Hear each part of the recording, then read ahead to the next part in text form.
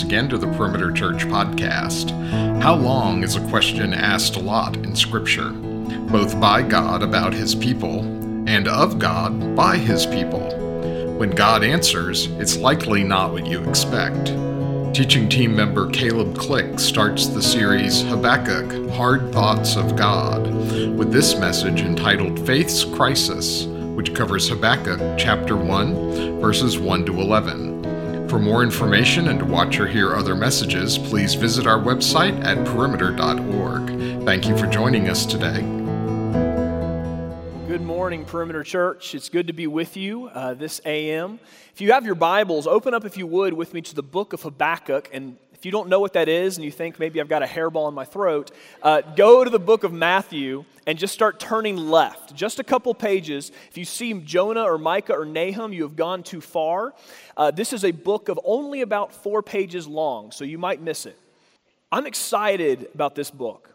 This is one we're going to get to spend 4 weeks on, and I know that if you're anything like me, this is a book that doesn't get preached very often. It's not one that you tend to, when you're in the morning, you're thinking, man, I got to get my fill of Jesus, that you go, you know what, I really need some Habakkuk. Usually it's the Psalms or John or one of those books that's just a little more accessible.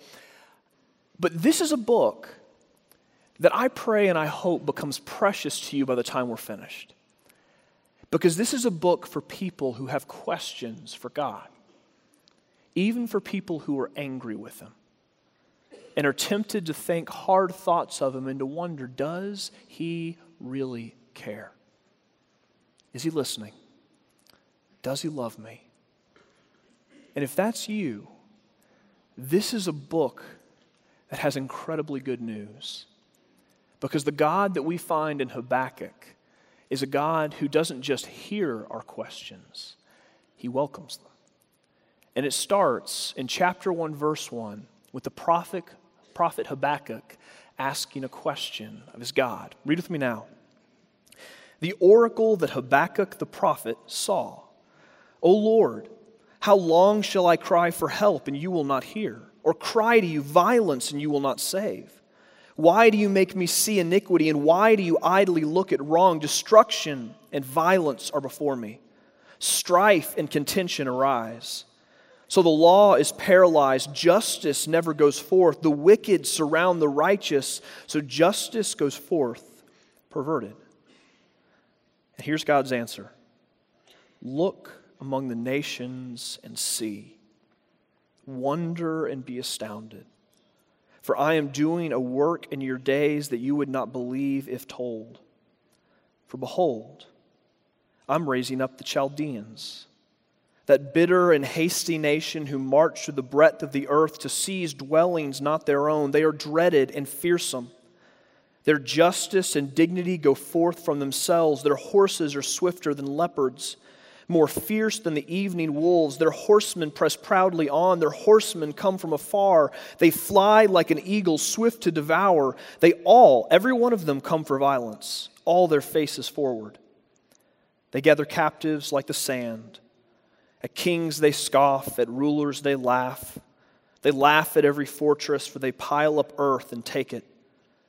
Then they sweep by like the wind and go on. Guilty men whose own might is their God. This is God's word. Let me pray for us. Father, we come this morning confessing that we are weak, but you are strong. And Lord, we pray that you would, through your Spirit, open our eyes, hear in your word to beautiful things. Lord, to the only wise God, our Savior, Jesus himself. And I pray, Lord, that you would so grip our hearts with his beauty and his majesty and his glory that, Lord, wherever you would lead, no matter how hard it may seem, we would follow and do so with joy. Work now in Jesus' name. Speak. Amen. Growing up, my mom used to read my little brother and my sister and I these little books called The Chronicles of Narnia by a man named C.S. Lewis. And you may know those books. You may know a lot about that man. But for me as a kid, I had no idea that he had actually written anything else. And I remember in college, I had come to faith about a year before, and I stumbled across this book on my roommate's dresser called Mere Christianity. And I'd never seen it, I'd never heard of it, and so I picked it up and I started to read. And for me, as an introvert book nerd, it was like I'd found a long-lost friend. Because here was a guy who not only wrote the truth, but wrote it beautifully, who could take complex things and make them simple, who could take the Christian faith and make it not only understandable, but even attractive. This guy who could take those knotty issues, those things that so confuse and confound us, and somehow he always seemed to be able to articulate them with clarity in a way that we could understand. He always seemed to have the answer. But there's one book of his. It's not my favorite, but there's one book of his that has haunted me because it's the book that has the least answers. It's a book that C.S. Lewis wrote after the death of his wife, a little book called A Grief Observed. And if you don't know Lewis's story, Lewis spent most of his life as a bachelor. He never thought he would get married, but when he met Joy, suddenly the Lord kind of turned his life upside down, as he does to so many of us. But he knew, even when he said his vows, loving this woman, he knew that their time was probably going to be short. She had cancer, and the prognosis was grim, but he hoped and he prayed that maybe the Lord would spare her and maybe he would heal her, and for a very brief period it seemed as though God was answering his prayers. Her cancer went into remission, her health returned. They had several years that Lewis would later describe as among the happiest of his life. And then in 1960, the cancer came back. And this time, Joy did not recover. And C.S. Lewis, the man who had helped so many people navigate this world of suffering and pain where they could not understand how God could allow those things to happen, suddenly Lewis found himself sitting right there with them, looking at his circumstances and looking at his God and unable to figure out how those two could possibly come together. And it felt as though his faith, this faith he had proclaimed for so many years to so many people in so many books, it felt as though with one blow it had been knocked over like it had been a house of cards. And he wrote this: "I am not in much danger of ceasing to believe in God. The real danger is of coming to believe such dreadful things about him. The conclusion I dread is not so there's no God at all, but so this is what God is really like. Deceive yourself no longer." Habakkuk starts in a place like that. Habakkuk is a prophet in this book who's doing seemingly very unprophetic things. If you've ever read through the last 12 books of the Old Testament, the minor prophets, you'll notice there's this pattern. The prophets of God are confronting God's people with their sin against God and his covenant. That's the pattern. Habakkuk flips the script. Habakkuk is not confronting God's people with their sin. Habakkuk is confronting God with what he perceives to be God's sin against his people. And he starts, just as Lewis does, with this agonized question of a man who cannot reconcile his circumstances with the God he thinks he knows and he thinks he understands. And he says this, starting in verse 2.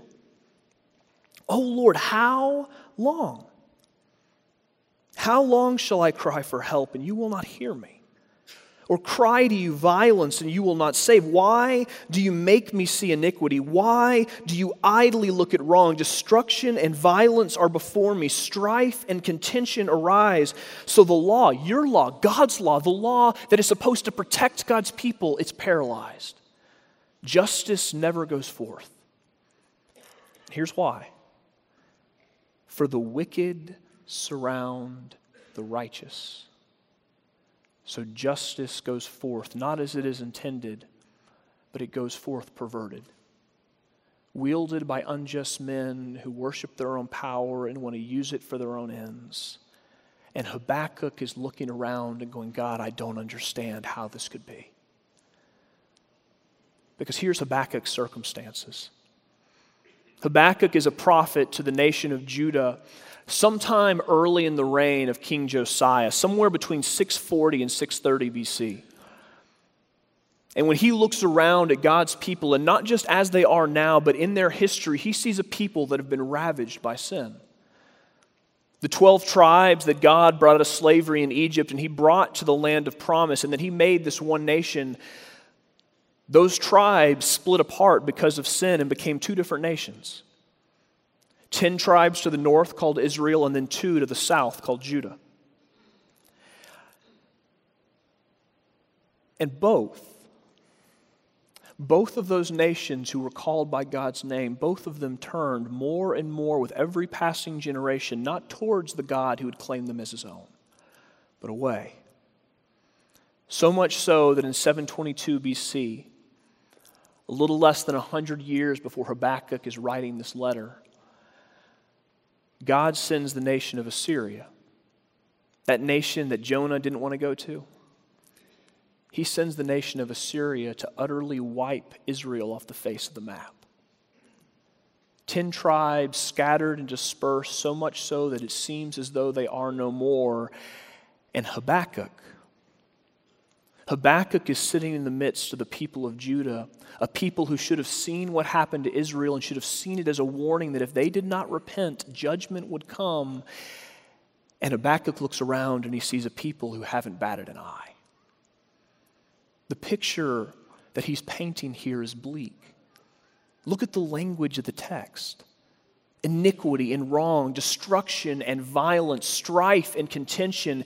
He's painting a picture of a world where the kings are evil and the courts are corrupt, where crime is rampant, where the very borders that they have as a nation, they're being overrun by enemies who are foreign and domestic. He's talking about a place where the very pillars that uphold their way of life and their society, they are crumbling. And the righteous, God's people, the ones who love him and follow him by faith in the midst of that sinful people, they're not thriving. He says they are surrounded by the wicked, and they are so overwhelmed that justice goes forth perverted. And what he's describing here, it's no exaggeration.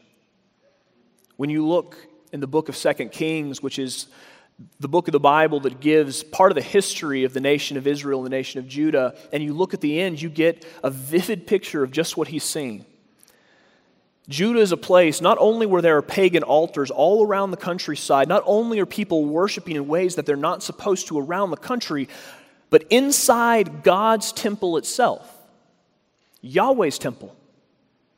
The Lord, a God slow to anger and abounding in steadfast love, the one that says, worship me and worship me alone. Inside his temple, there are altars that have been built to Baal and Ashtaroth, and sacrifices are being made, not to Yahweh, but to them. There are prostitutes wandering through the courts of God. If you think Jesus got angry when he saw the money changers in the temple courts in the New Testament, what do you think the righteous should feel here? Habakkuk is looking at a society that doesn't look like God's holy and chosen people. They look like a ruined one. And he doesn't understand. Because the God he calls to is not an unknown God. He's a known one. Verse 2, O Lord. That word that's translated there in your Bibles as Lord that you see in all caps, that's the Hebrew word Yahweh. That's the covenant name of Israel's God. That's the God of Abraham and Isaac and Jacob. That's the one who brought them out of slavery in Egypt and gave them the land. That's the God who said, I will be your God and you will be my people. I will never leave you. I will never forsake you. If you sin, if you are in distress and you cry out, I will hear you and I will answer. He's the one who told them that he was too holy to look on iniquity. Which notice the language that Habakkuk uses. And Habakkuk is looking at his country, and he's looking at God's people, and he's going, how can you be that, and then this be our experience? how can you be a God who is good and just and holy, who really hears, and yet I cry to you over and over and you do not answer? Do something. Bring revival, take down the wicked, raise up the righteous, bring a good king, not an evil one. Do something, anything. Don't just sit there, and if you don't hear this, I want you to catch it. Habakkuk is not coming to God like Oliver Twist with his hat in his hands going, please, sir. Like he's not timid. He's not worried about how God's going to respond to him. He's not kind of holding back and kind of hemming and hawing. What is he doing here? He's angry. You can feel it. Look at verse 3. You make me see iniquity.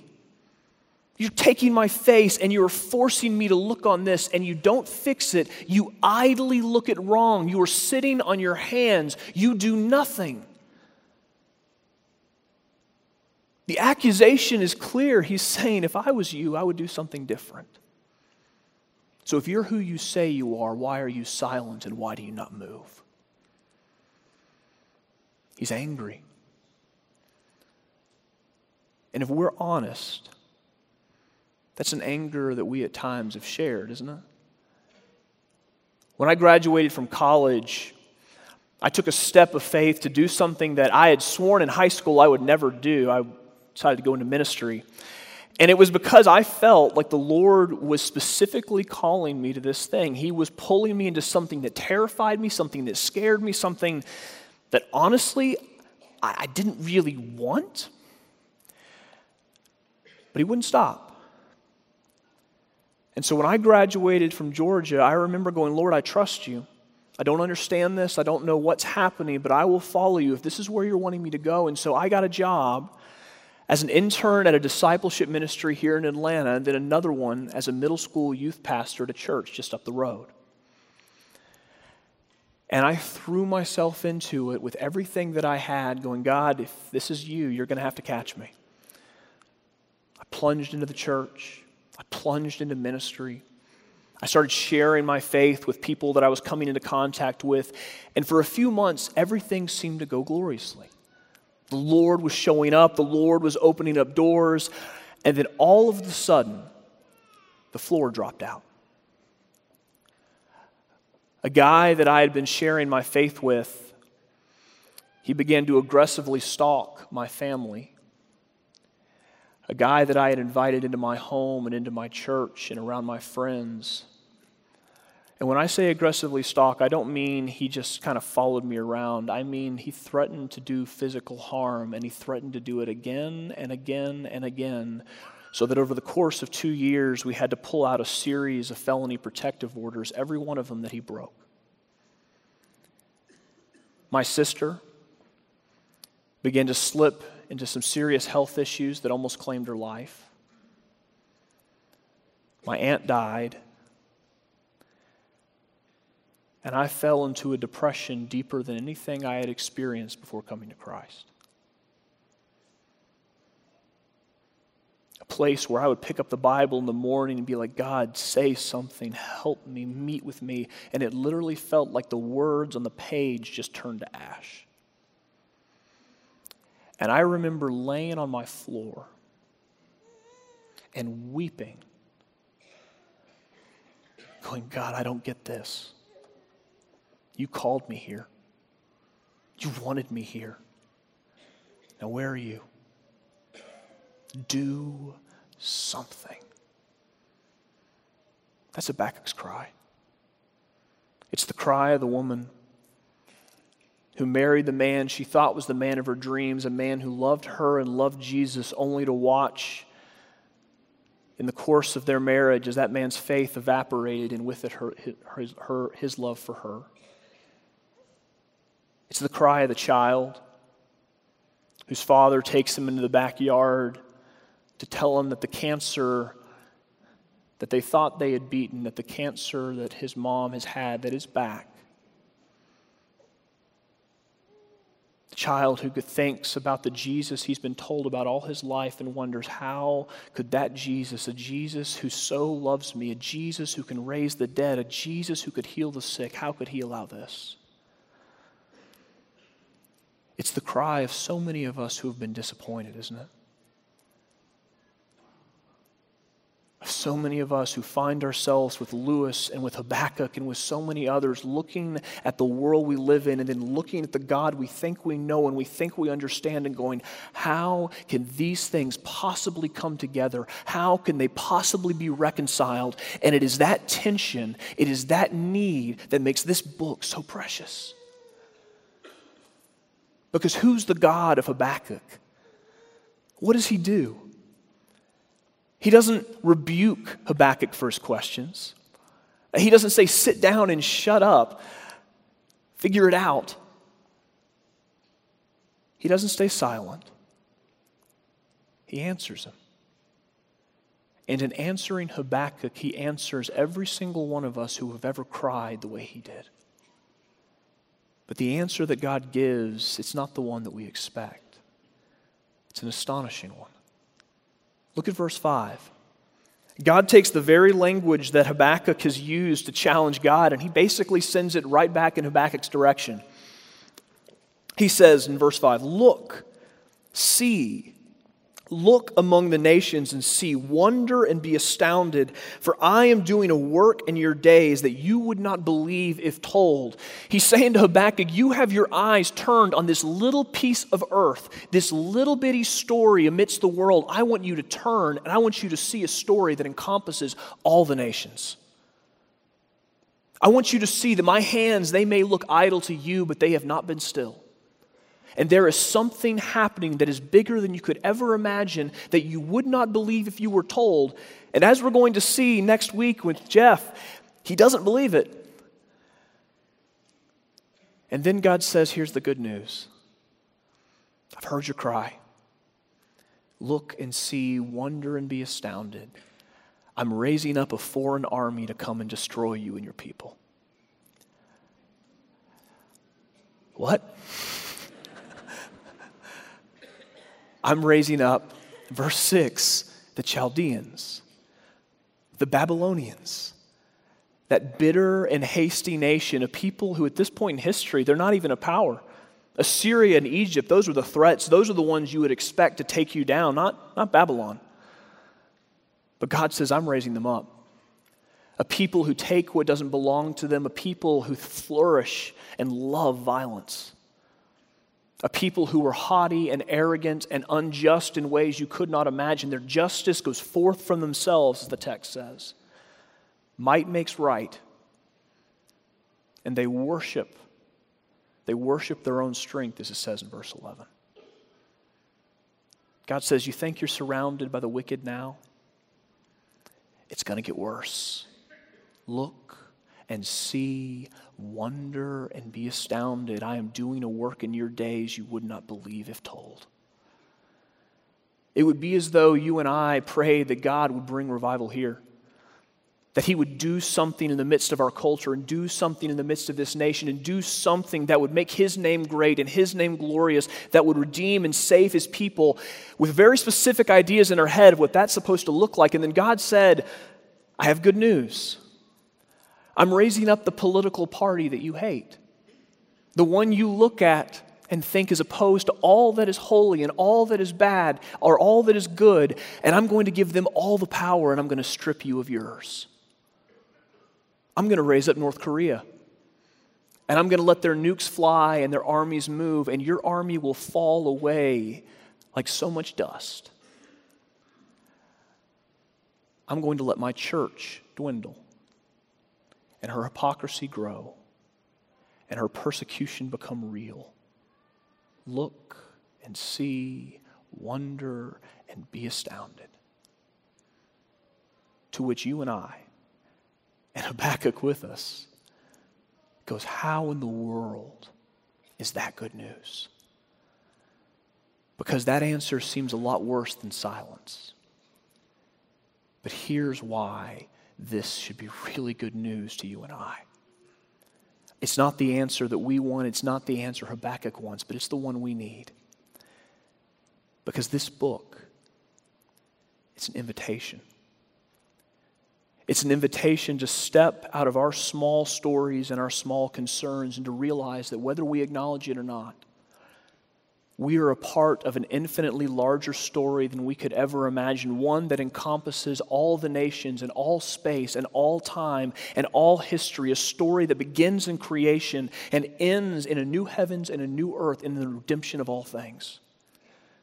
That you and I, we are a part of a story that is much bigger than this present moment and in the hands of a God who is much bigger than the one we've imagined.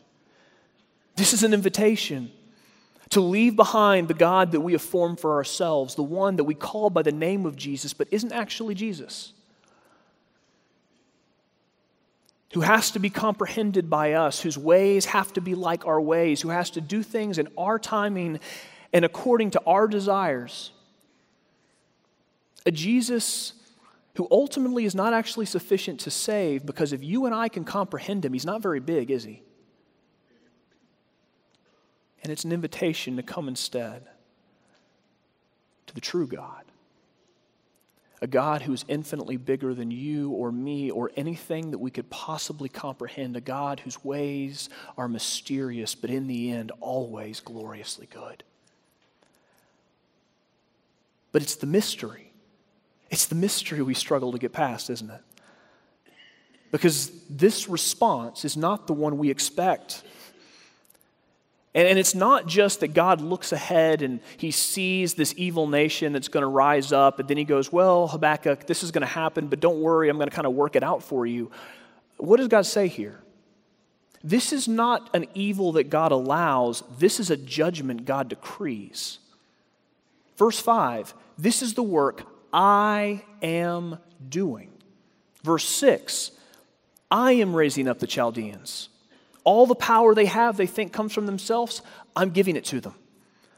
God's saying to Habakkuk, you wanted judgment to come on the wicked. I'm sending it. Just not the way you would have expected.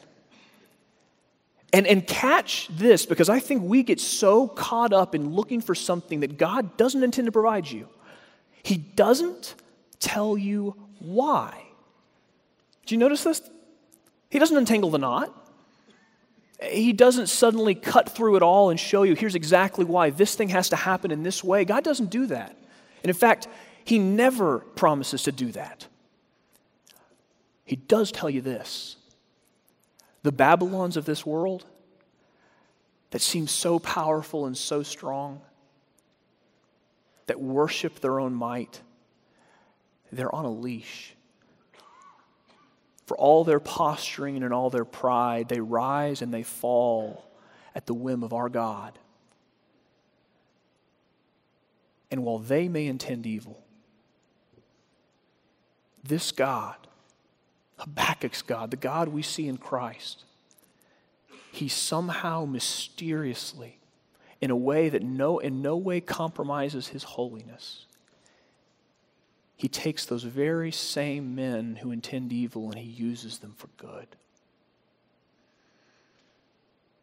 That's hard for us to grasp, isn't it? We get stuck on the mystery and we want to understand. Habakkuk is here that you wouldn't stop and say, I just need to understand everything. Habakkuk is here is that you would see the God who actually saves. As we read through this book, you're going to see Habakkuk go from a place of agony and questioning and confusion to an end where he is crying out to God, not in agony anymore, but in joy.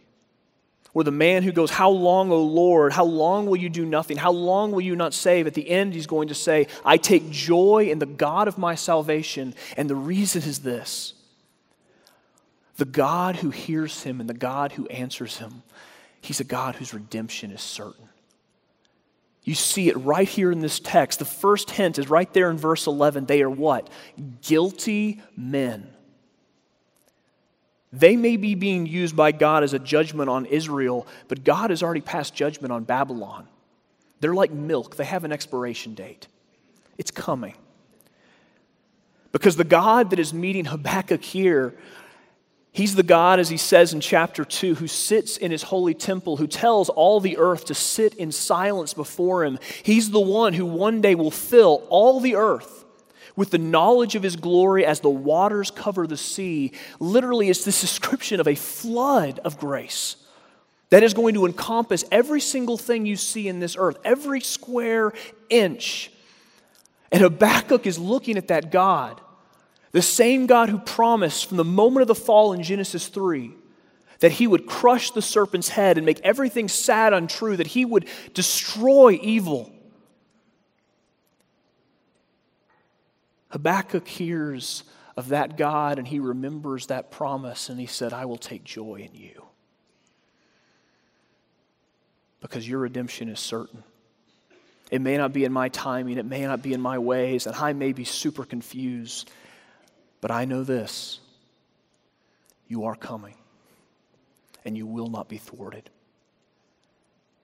And not only is his redemption certain, but his heart is tender.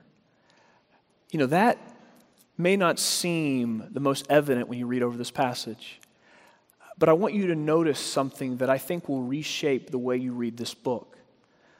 There's a verse right here, the very first verse that we tend to read over and just kind of skip. It doesn't seem like the meat of the text, and so we move past it as though it's nothing. But I had a pastor at my old church point this verse out, and it radically changed how I understood this text. Look at what it says, verse 1, chapter 1. The oracle that Habakkuk the prophet saw. Did you catch it? God isn't just the source of the answers to Habakkuk's questions. He's actually the source of the questions themselves. This is a dialogue that Habakkuk receives. A dialogue God so wants his people to have that he tells him in chapter 2, verse 2, write this down. Now, why would God do that? Because he knows what we're like, doesn't he? He knows how prone we are to stuff our questions. He knows how fearful we are to come in our emotion and our anger and our frustration and our confusion. And so he gives us a script so that when we are angry and confused and hurt and broken, we would not only have the words to use, but we could come with confidence knowing we have his blessing to use them. Because God knows that unless you wrestle with him and wrestle honestly, you will miss the one thing that you actually need. And what you and I need, it's not comprehension. It's not understanding. It's not being able to understand every nuance, every little bitty piece of God's redemptive plan. What we need is the true God, who is mysterious in his ways, but in all of his purposes good, whose heart is tender and whose redemption is certain. And this book is an invitation that you would meet him. In chapter 2, verse 4, God gives the line that's the theme, not just of this book, but I would say the entirety of the Bible. A line that gets quoted in Romans and Galatians and Hebrews, a line that when a little Augustinian monk in the early 1500s named Martin Luther stumbled on it, it turned the world upside down. A little line that says, the righteous shall live by faith.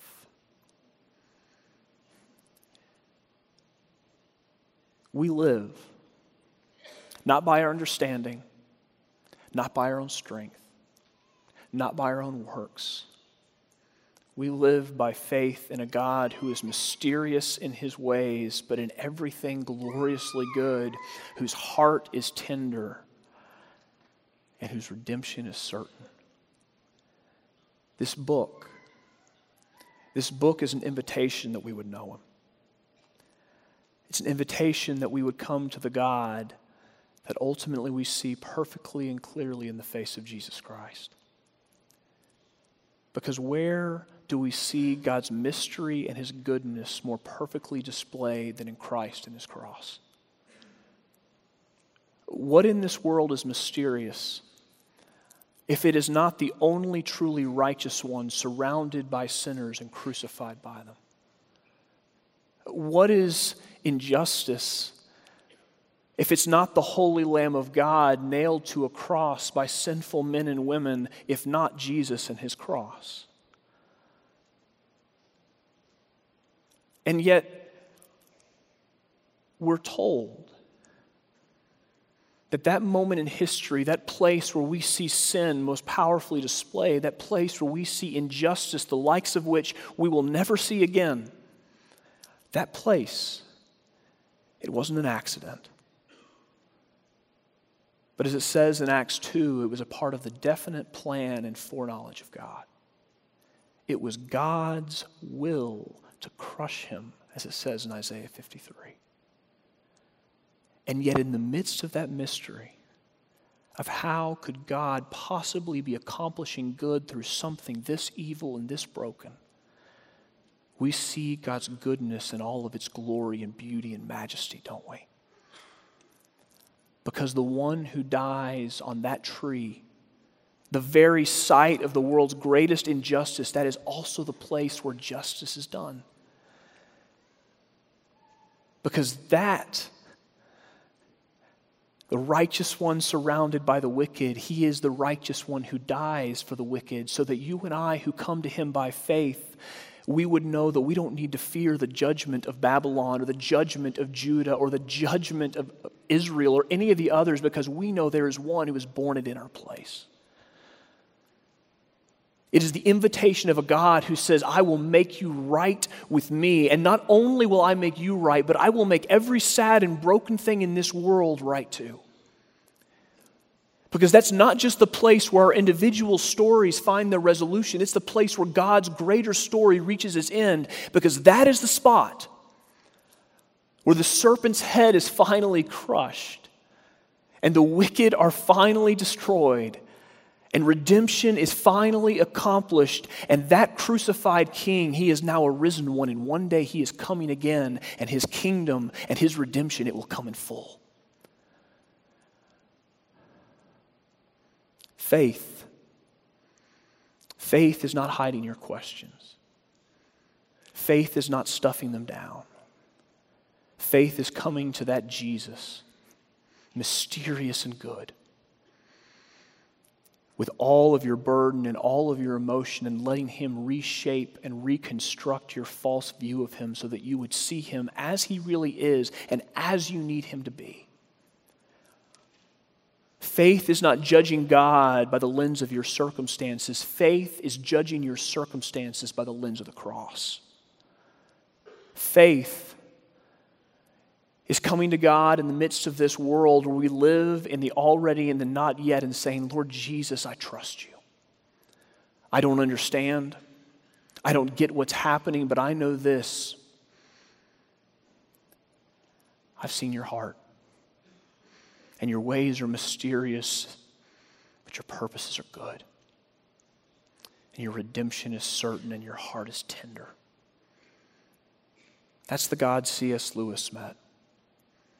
That's the God he described when he wrote of Aslan, that lion in the Chronicles of Narnia who represented Jesus. He is not safe, but oh, is he good. And that's the one who shattered Lewis's house of cards, not because he hated him, but precisely because he loved him. Because as Lewis wrote, I need Christ, not something that resembles him. That's who we need too. Habakkuk is there that we would meet him. Father, we come to you this morning as a people who confess that we don't understand. Lord, we are small and we are weak. But Lord, you're the God of Psalm 103 who remembers that we are dust and you don't spurn us.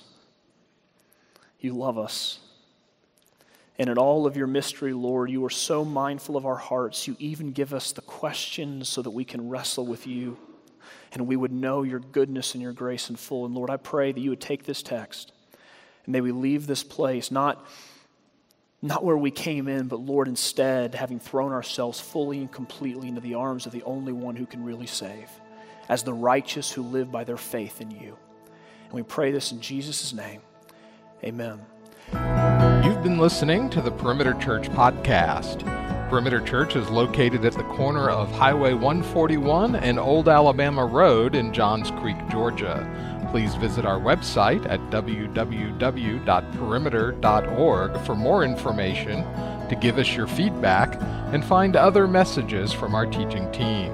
Thanks for making this podcast a part of your day.